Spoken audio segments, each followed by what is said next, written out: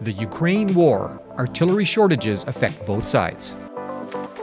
Today's episode is brought to you by Engineering.com, a globally trusted source for engineering content. Check out this and many other exclusive videos for the engineering professional found only on Engineering.com TV today. We've all seen those grainy black and white films from World War I. Miles of trenches with German and Allied lines separated by a shell-scarred and treeless no man's land. World War I was dominated by then new technologies which then current combat doctrine had not evolved to accommodate. The airplane, poison gas, and the machine gun are noteworthy, but just as important was the advent of rapid-firing, breech-loading artillery pieces that allowed both attacking and defending forces to inflict huge casualties on troops caught in the open.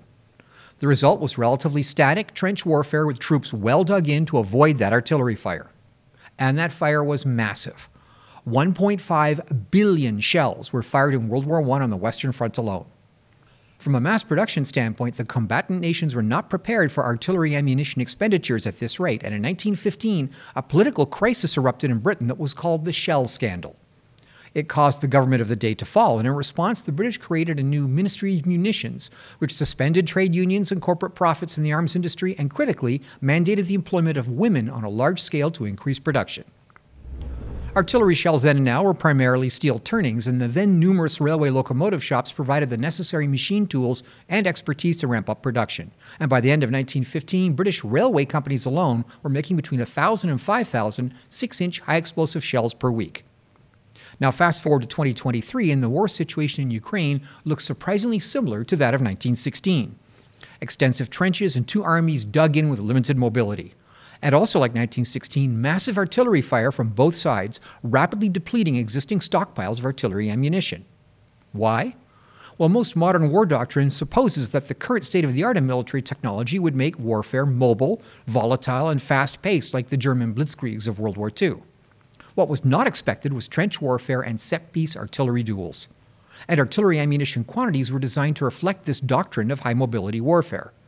The result is rapidly depleting stockpiles amongst European nations and the United States, as well as Russian stocks dwindling to the point where that nation is allegedly purchasing shells from North Korea, among other sources.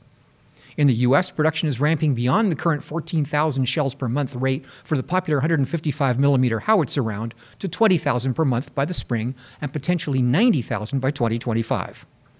Time magazine reports that this will require $1.9 billion in spending this year alone for the production ramp. The 155mm round will likely be critical. Existing Ukrainian Soviet-era equipment as well as captured guns are rapidly running out of ammunition with no readily available quantities of shells available. Multiple nations have sent small numbers of various artillery systems, both towed and self-propelled, to Ukraine, but according to the Center for Strategic and International Studies senior advisor Mark Kansian and military researcher James Anderson, the most readily available artillery system available in numbers is the 1990s-era towed M198 howitzer. Estimates of the number of these systems that could be sent to Ukraine without degrading U.S. military capability varies from a minimum of 332 to as many as 600. A large donation of these units to Ukraine would standardize Ukrainian training and logistics, but would require a rapid ramp of 155mm ammunition production.